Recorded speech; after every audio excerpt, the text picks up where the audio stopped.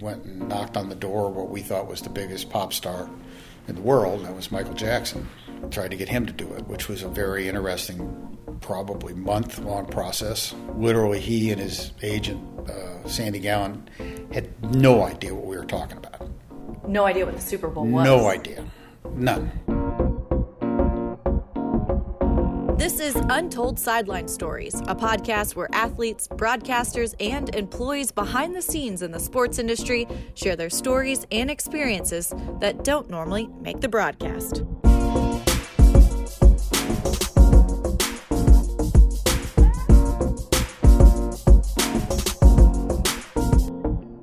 Rebecca Fiorentino here, and on the show today, what do Paul McCartney, Janet Jackson, and Michael Jackson all have in common? They've all performed during a halftime show of the Super Bowl. But who gets to decide if they have this opportunity to perform at the NFL's biggest showcase? And how has the Super Bowl become such a bucket list item to attend? I sit down with a man who spent 35 years in the National Football League, including 26 in charge of the Special Events Department. Jim Steig is my guest today, and he now resides in Chapel Hill, North Carolina. But when he graduated with his bachelor's degree in political science from Miami of Ohio, he wasn't exactly sure what he wanted to do with it.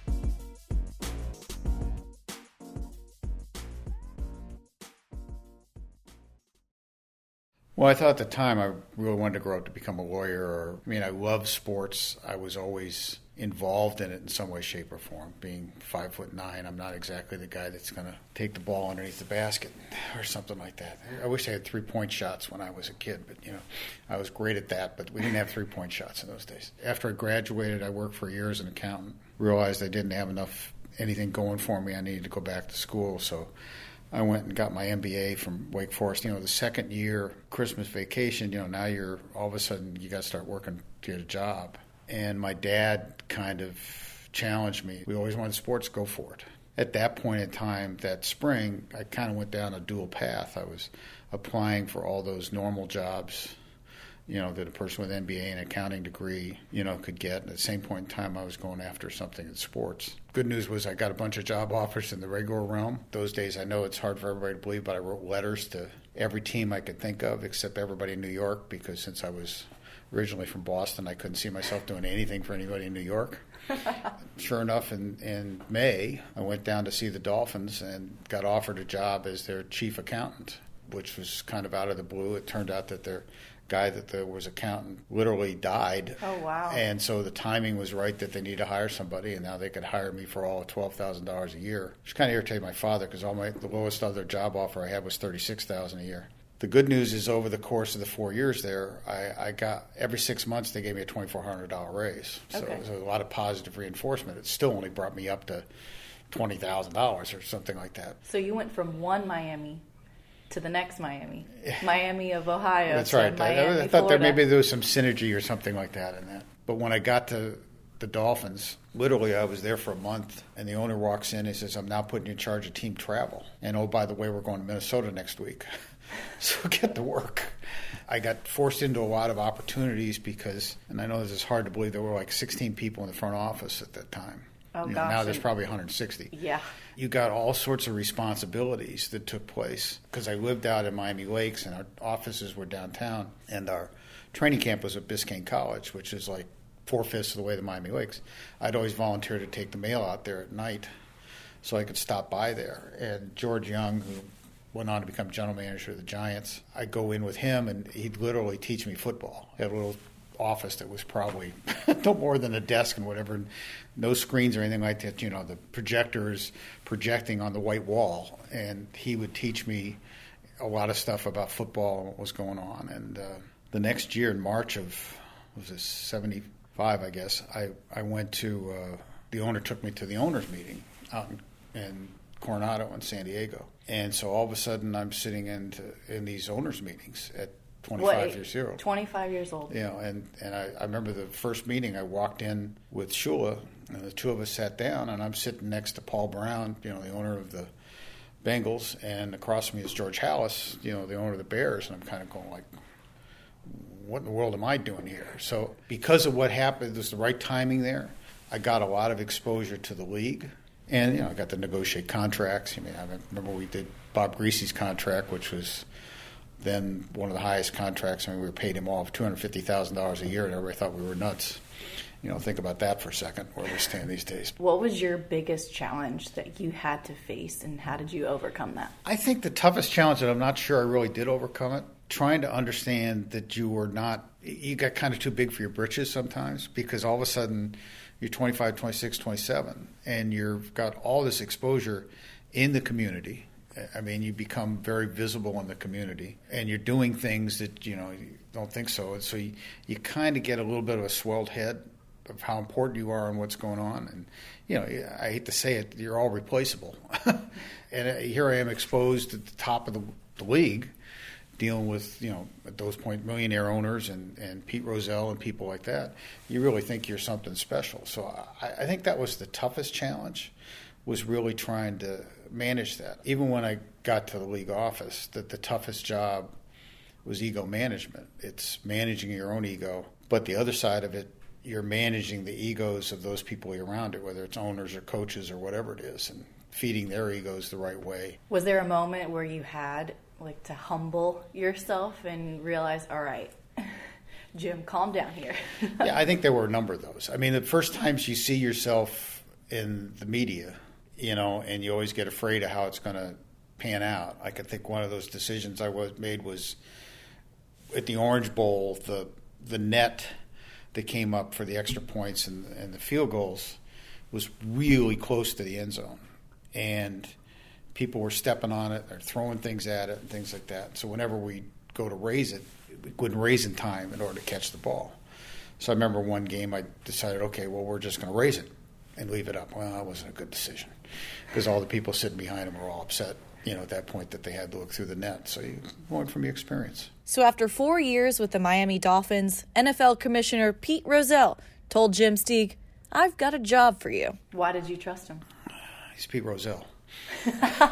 Simply because. Yeah, well, he is the commissioner of commissioners. Mm-hmm. Over the course of the last 100 years, he's the greatest commissioner in any sport, and he was a very charismatic guy, but he was always very honest. When I got hired up there, my first job was to go to work at the Super Bowl in Miami and observe what's going on, and then kind of write up a report afterwards of how we could do better and what could happen. And then went to the Pro Bowl in L.A. the next week and did the same thing. But the Super Bowl was in Miami. The Super Bowl was in Miami, which made it easier because I could live at home and didn't have to worry about that. It gave us more time to think about what was going to take place. And your title? At that point, I was Director of Administration. For the NFL? For the NFL. So after the Pro Bowl, it was about 10 days after, Pete asked me to come in and talk to him. And he says, okay, here's what the deal is. I'm changing your title. I think we're going to call you Director of Special Events. Okay? And you're now in charge of the Super Bowl, the Pro Bowl, the draft, and everything else we do around here outside of the league office. How did you take that? Well, I was 29, and you're kind of going like, wait a second. Even at those days, in 1979, the Super Bowl was a huge deal, and it's kind of like, wow, I'm going to be in charge of the Super Bowl. So, yeah, it was very humbling, but very challenging at that point in time. So what was the first thing that you did? Panic. Super Bowl the next year was in L.A. and Pasadena.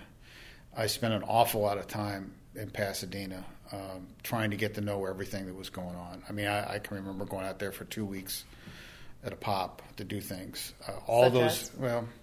You go around, literally, I remember all 106,000 seats in the stadium, walking all of them to make sure they're all there. But all those things that I'd observed saying that we could do better or whatever, now all of a sudden I had to try to implement them. And at the same point in time, the guys who had been kind of in charge of this, and part of the reason that they put me there was Don Weiss, who was now the number 2 guy at the league. The Super Bowl had kind of been his before that. Pete wanted him in the office all the time. He didn't want him out traveling. To be honest, I didn't know what the hell I was really kind of doing. I was learning it on the fly and trying to listen and observe and that sort of stuff. It took till Detroit 2 years later that I really felt like, okay, I know what I'm doing. That one I felt, because I could plan it from beginning to end, was kind of the first one that I really truly owned. So it takes a whole year to plan for this? I think it takes 2.5, 3 years. Plan for one day? Yeah, it takes the award of the The award process and negotiating with those cities is the beginning of it, and that can be done 2.5, 3.5 years out. So all those things, whether it's hotel rooms or it's practice sites, the more you went back to the same city, you tried to correct the things that were wrong. Before. Right. So it started there, and then you eased into it. Maybe you go visit that city once 3 years out, and a couple times 2 years out, and then last year you're on it full bore. But a lot of the decisions you're making, simple ones like where are they going to practice, where are they going to stay, you're making 18 months out, because what you'd like to do is have the people that run those places come to the next Super Bowl and observe it firsthand. To learn. Yeah, because you can't, when you walk into a team hotel, you could talk to your, blue in the face about what it's going to be like unless you see it. Then you go, oh, wait a second. You didn't tell me it was going to be this crazy, and this is what was going to take place. So having somebody from that hotel literally staying with the team and observing it made things go a lot easier. What goes into deciding who's going to sing the national anthem and who's going to play at halftime? Well, the anthem's interesting because when I got there, I think it was Cheryl Ladd the first year. Then the second year, Don Weiss wanted Helen O'Connell. Now, I'm sure you know exactly who Helen O'Connell is. Helen O'Connell sang for some big band back in the 40s or whatever it was. Okay. So that was Super Bowl 15. Now we're going to Detroit, and I told you I'm feeling a little bit better that it's mine. So I remember going into Roselle, and I said, well, there's only one person that could sing the anthem in Detroit. There's only one diva from Detroit that matters. So I said, I'm going to go after that diva. And he says, yeah, good luck, Diana Ross. Diana Ross. Sure enough, she said yes. And I think that changed the way we did anthems from there on out. Instead of the Colgate 5, which was Super Bowl 13 or stuff like that, or pep bands or things, all of a sudden now you've got a name attached to it. I remember getting Billy Joel. And Did it take some convincing to ask Diana Ross? Actually, not that much. Not that much. I mean, I will tell you this, on game day, she's a pro's pro, but she was more nervous than you've ever believed because you start to sit there and go, wait a second, it's not only 80,000 people, but it's 120 million, which is bigger than what I think it is. And I remember that when Harry Connick did it, he was going to sing it. He didn't want to pre-record it, didn't want to do anything. So fine, now he's going to sing it. And I've done this, no problem. Don't worry about it. And so he gets out there, and literally you can see his dad about 10 feet from away lipping the words to him because it was all of a sudden the moment got to him about how big that was and everybody that was watching. So I used to always kind of look and say, who won Grammys and who's legendary. If there is a tie to that community, that's great. It was also people that I kind of wanted to hear myself. All those over the years, it was just kind of trying to get the right person. And ironically, the weirdest one is we had booked Whitney at one point to do it, and she backed out because she fired her manager. And she Houston. Yeah, she was making her own, going to go to Australia on tour. And so she was double booked, so she canceled. So what year was this? This was 88. Didn't feel bad about it. Came back and booked her again, and obviously that became one of the iconic moments in Super Bowl history. But yeah, those were kind of fun. Halftimes were interesting because they evolved. We went and knocked on the door of what we thought was the biggest pop star in the world, and that was Michael Jackson. Tried to get him to do it, which was a very interesting, probably month-long process. Literally, he and his agent, Sandy Gallen, had no idea what we were talking about. No idea what the Super Bowl was? No idea. None. Really? Couldn't tell you if the football was pumped or stuffed or, what the hell was taking place. So you could sit there and talk about how big it was and all this sort of stuff and who. But he didn't care. It just didn't resonate with him. Wow. And I remember we're in a meeting, the last meeting we had where he said yes, is we started going through all these countries that get the Super Bowl live. And Michael says, you're doing this live in countries that I will never do a concert in. I said, yes. Okay, I'm in. Wow. And so that changed everything and how we did it. And that was 93. It still goes down as, I think, it's a monumental change in how it went about. And the next year, in 94, was very difficult because nobody wanted to do it because they didn't want to be compared to him. Oh, you didn't want to follow Michael Jackson. Yeah, and the only guy we had that showed some sort of interest was Garth Brooks. But he threw out a number. He didn't want to get paid, but he wanted to pay his producer $1 million because he'd just come off of doing this big live concert in Texas Stadium. Our budget for Michael Jackson was $2 million. We weren't going much over $2 million to do this thing ever again, and didn't think so. Now all of a sudden it's $10 million. So we ended up doing a country show, and it literally didn't turn back around until guess who shows up again, Diana Ross, and we booked her to do the anthem or halftime in Phoenix. We flew her out of the stadium in a helicopter. Off of the field. Off the field, yeah. We brought the helicopter in kind of at the tail end of her show, picked her up as she's singing, sitting on the doorstep or whatever you want to call it of the helicopters. It's raised up. And you okayed this? Yeah, I felt good about it, but that kind of rechanged everything again, and all of a sudden, now it's become a bucket list thing for big-time mega entertainers. And I went after Bruce forever and ever. I love Bruce Springsteen. I did everything I could do except me and him. His agent and I became phone buddies forever and ever because I'd always come after, Stevie Van Zandt, run down the list of them. Met all of them, try to get him. They all wanted him to do it. He didn't want to do it. Really? He did not want to do it. Well, he thought it was selling out. And then, of course, like 3 years after I left, he did it because it re-energizes their career. I hate to say it, even when they're there, their record sales pop off the charts again. And there's certainly a lot of positives, but there's also those people who are like, well, why are they playing at the Super Bowl? What do you say to the haters, per se? Well, I think what it is, you got to look at who they are. They've all been icons in some way, shape, or form. Okay, I get that. You may not like Bruce, or you may not like the Stones, you may not like Madonna, or whatever it is. But they're all kind of iconic. There's always a criticism, who it is and what they're going to do, because it's usually led by the sports writers, who quite honestly aren't that well versed in the entertainment side. So they end up in a point that they say, oh, that's awful. You got to realize who you're trying to entertain. Roselle's philosophy very early on, they told me, was I can't count on this game being 20-19 with a missed field goal in the last play of the game. Some of them are going to be 55-17. And so I need this other stuff that's around it that make it memorable. It was a friend of mine in Tampa. He was in charge of the host committee there at 84. And I talked to him the Monday after the game. He says, that's the greatest football game I've ever been to. I said, the game stunk. I said, Theismann threw an interception to Jack Squirick in the end zone at the end of the first half, and that put the Raiders up by like 24 at the time. No, the game. What do you mean? He says, well, literally the way he defined it was, from the minute I left my house till the minute I get back, the parties I went to and what took place on the field with the entertainment and all this, it was a great game. So, yeah, if you end up with a great game, you're kind of going to forget some of the other stuff. I wish that was true in 2004 because we had a great game, but nobody forgot Janet Jackson. But how did you deal with that situation? I didn't deal with that very well. I did not do it.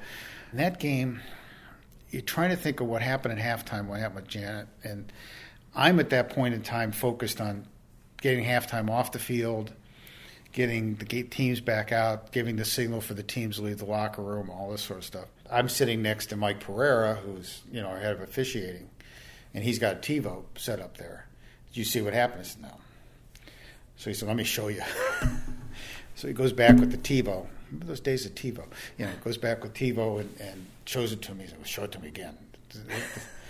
So then I called down to the producer, Sally Frattini, with MTV, and I said, did you see what just happened? You can hear them all high-fiving each other for a great show and all that sort of stuff. But we look at it, and then she calls back and says, oh, my God. At that point in time, we all got together and tried to do the best we could to manage out of that crisis. Yeah, that was a wild 15 minutes. So then the next year... Next year, the irony next year, and I'll tell you this story, well, we had connections at Super Bowl 36 with Paul McCartney. He had called us a month before the game and wanted to be in the pregame, which he was. McCartney's the guy. It's the one guy we know we can get that makes all the sense in the world. So we go back, brought Steve Bornstein in, who had just taken over the NFL Network. Bornstein, they said, no, we don't think he's appropriate for the NFL. Which point I'm kind of saying I don't know what appropriate means. Because he was arrested for marijuana and 20 years ago, I don't know what appropriate means. Magically, somehow, there's an offer letter faxed to McCartney. He signs it, sends it back, and accepts it. So that's how we ended up with McCartney. His line always whistle. You don't have to worry about me having a wardrobe malfunction. But I think it was the perfect choice at the right time and all this sort of stuff. So 26 years in the NFL with special events. What would you say would be your biggest accomplishment? I think the most important thing we ever did was Super Bowl 36. For you youngins, you probably don't know what that meant. 9/11 had happened, the previous September. We did not have 2 weeks between the championship games and the Super Bowl that year. So somehow we had to make up that week's worth of games. We ended up, the decision was to try to move the Super Bowl back a week. Nobody gets married on Super Bowl weekend, but they tend to maybe after the week after. So you have all these ballrooms and things like this in New Orleans that have all booked, and now we got to change wedding dates or, the state wrestling tournaments in town, and it's got to change its dates. And, hotels went from charging $29 for the wrestlers to $329. So we had to move all that. But more importantly than that, we weren't going to sporting events. We weren't going to anything at big arenas because everybody's afraid that there was going to be a bomb. We weren't getting on airplanes to fly for business or anything like that. If we get there by train or drive, we did it. But nobody was flying anymore. So I thought, now here's the, quote, biggest target that everybody would talk about, that if anybody was ever going to blow something up, you go after the Super Bowl, that would really devastate the country even more. So being able to produce that in a safe fashion, and that then on the heels of the Winter Olympics, that really kind of got the country back to where it was. And I don't know what the viewership was of that game, but it was the whole tone of that show was so good. U2's halftime show was fantastic with the scroll of all those people that had died, and, from Pennsylvania to D.C. to New York. The anthem, Mariah Carey. Said McCartney was involved in the pregame show. George H.W. Bush, tossed the coin with Roger Staubach. It was just, the tone of it was great, and I think it was patriotic, a little more over the top than normal. And then the game's decided by Vinatieri hitting a kick on the last play of the game, and as Bob Kraft so aptly put it, isn't it appropriate that the Patriots win on this day or something like that? So I thought that game was the most important thing we ever did. Because if we had failed somehow, or if there had been any kind of issue in the city from a bomb standpoint or anything like that during the whole time, we would have gone back in a tailspin. We did all sorts of things.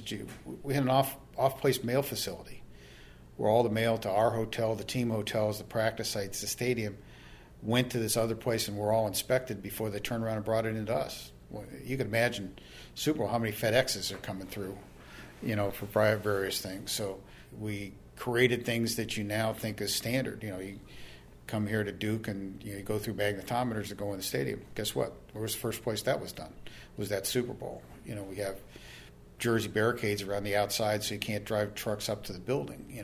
First place that was really done was at that Super Bowl. And, we had bomb-sniffing dogs all over the place. We had a device that we put in the middle of the stadium that could smell any air quality changes that took place. The halftime and the anthem are not the only things that happen surrounding the Super Bowl. What are all the other things that you are in charge of to make the Super Bowl as big as it is now?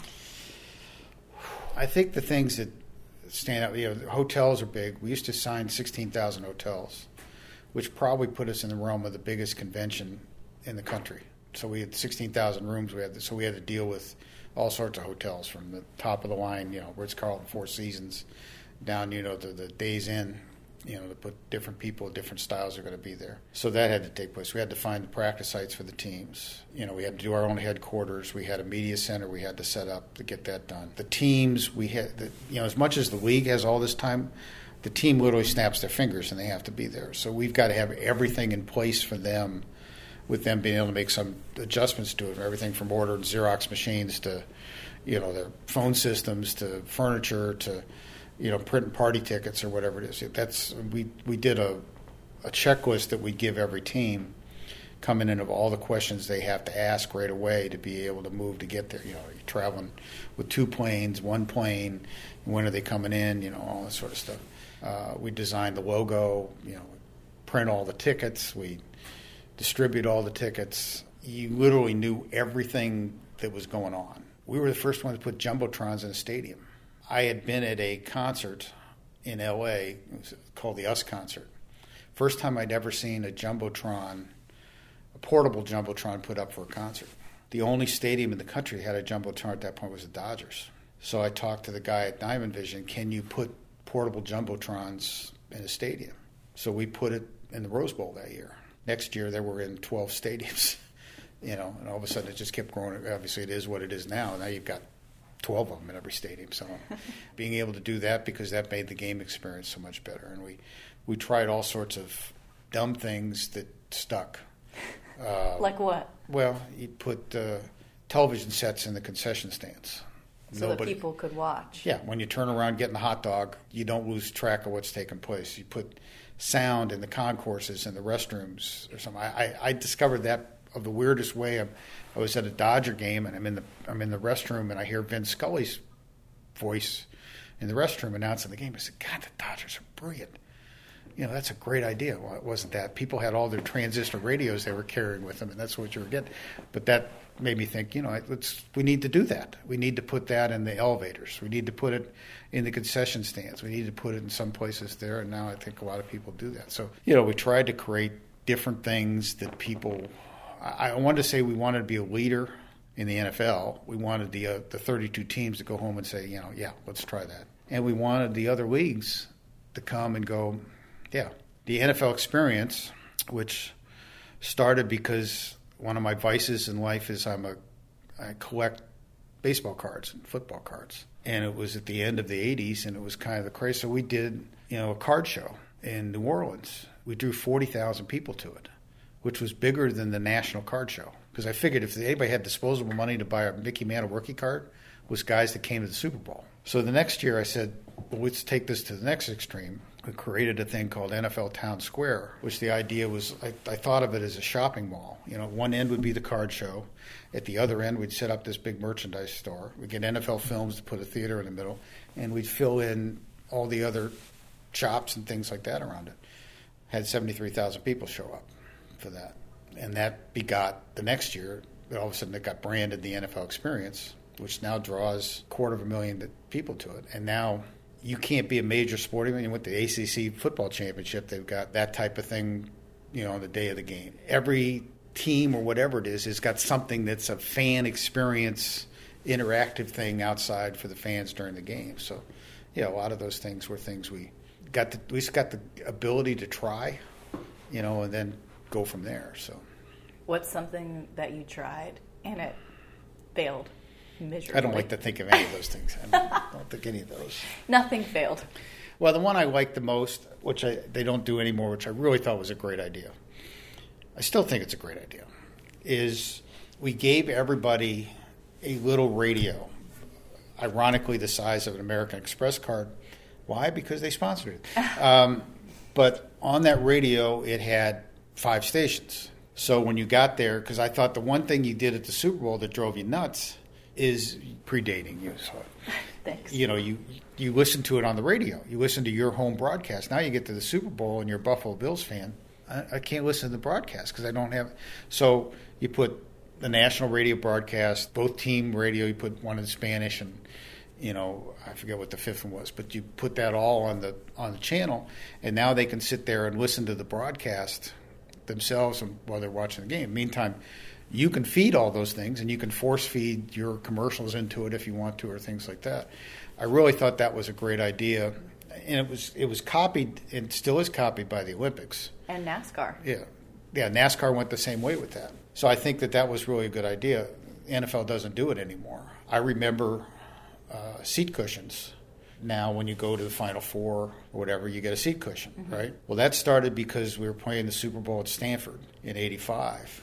Basically, it was mountains of dirt with 2x4s going down the side and wood planks going in front of it, okay? It was the farm. It is the farm, so it was the basis of everything. And I'm going, I got all these people coming here. I can't have them sitting on wood planks. So how about if we go out and figure out a way to put 85,000 seat cushions down in some way, shape, or form? Okay, well, we're not going to pay for it. I've got to find a sponsor. So it was a little kind of upstart company in Silicon Valley. I went and met with the CEO and said, would you consider sponsoring, the seat cushions, how much it costs? I said, that's probably about $135,000. I'm like, okay, I'll do it. Well, that was Steve Jobs. No way. So he saw, his line to me was, people are going to take them home. I said, yeah, absolutely. And there were, for a number of years, you could see those every once in a while because they had the Apple logo on one side and the Super Bowl logo on the other side. You still go up and buy them on eBay. So after many years in the NFL, if you can imagine, Jim wanted to try something new. He became the director of the inaugural Pac-12 football championship game, and then he wanted to do something that no one had ever done before. I did an NHL hockey game in Dodger Stadium. That was an experience that was kind of fun. It was easier because they then gave me part of it. We'll let you do the LA game, but you also got to do the game in Chicago. So I did a game at Soldier Field, where it was like -10. Oh, wow, what a difference. Which made the contrast between the 75 and LA. And then one of the last things I did was I got called by Shaun White, snowboarder extraordinaire. He had this idea, and he still does it, where he had bought the rights to what we now call Big Air.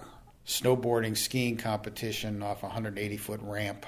I thought this really sounds kind of cool. It'd be neat, and we're going to do it at the Rose Bowl. So we're baking snow at the Rose Bowl to do this. So I became the winter sports guy in L.A. Shaun looked at himself as an entertainer because he was in a band. So now he wanted to do Coachella meets snowboarding. So we had 18 bands perform over 3 days. So we're managing 18 bands and that sort of stuff in addition to the athletic competition. So that was a very intriguing, time. That's incredible. Yeah. Well, I'd like to ask, as you're looking back at your career, how do you measure success? That's a very interesting question. There was an interesting... I had to give a eulogy to a very dear friend of mine, and there was a quote, and I'm going to screw this up. It was something the Egyptians said, which was, when they reached the gates to heaven, they'd be asked 2 questions. Did you bring joy to your life, and did you bring joy to others? And you kind of like to say that that's kind of where you want to be. Are you happy in everything you've done? Have you done something that you could see that people that don't even recognize you existed? To me, when I go into a stadium and you see a Jumbotron, or you go in to see a seat cushion, or you hear sound in the restroom, or you hanging parking passes or something like that we did for the first time, and you go, yeah, we did that, and it's still something that's making the experience better for everybody to attend these events. Makes you feel good that you were there. Now, nobody knows that I did it, which is fine, but I think in your own mind you're going, yeah, that's great. And you're in the business of creating memories, and if you really created memories for them that they won't forget, 20 years from now, they're saying, well, I was at the Super Bowl, back with, Jim Plunkett threw to Kenny King down the sideline or something like that. Oh, my God, you won't believe what that halftime show really looked like there, or what I got when I got there. It's what you want to do. Well, I always like to end this with a fun question. If you were to play golf with a fearsome foursome, who would be in your crew? Well, number one on the list is Arnold. Arnold Palmer, nice. Okay, because that's why I went to Wake Forest. I mean, who else from living in Indiana, Ohio, knew where Wake Forest was? Okay, if it wasn't for Arnold Palmer putting it on the map and me thinking that I could play golf. Ted Williams is, I grew up with him as my idol. I still got more memorabilia of him in my house than I could believe. So Ted would definitely fall in that category. This is going to be one that everybody's going to go, who the hell are you talking about? I think the guy I idolized in basketball was Rick Mount, who went to Purdue and was, before the three-point shot was, I think the greatest shooter. Maybe still is the greatest shooter. Maybe that's why when I'm watching Duke and whether it's Grayson Allen or Trajan Langdon, I always like the guy that could hit the three. Thank you to Jim Steeg for being a guest on the podcast and sharing his story. If you want to follow along with his adventures, you can find him on Twitter at Jim Steeg, S-T-E-E-G. He is currently teaching at Duke University, but his latest project involves the University of North Carolina, consulting with the soccer and lacrosse teams on their new stadium.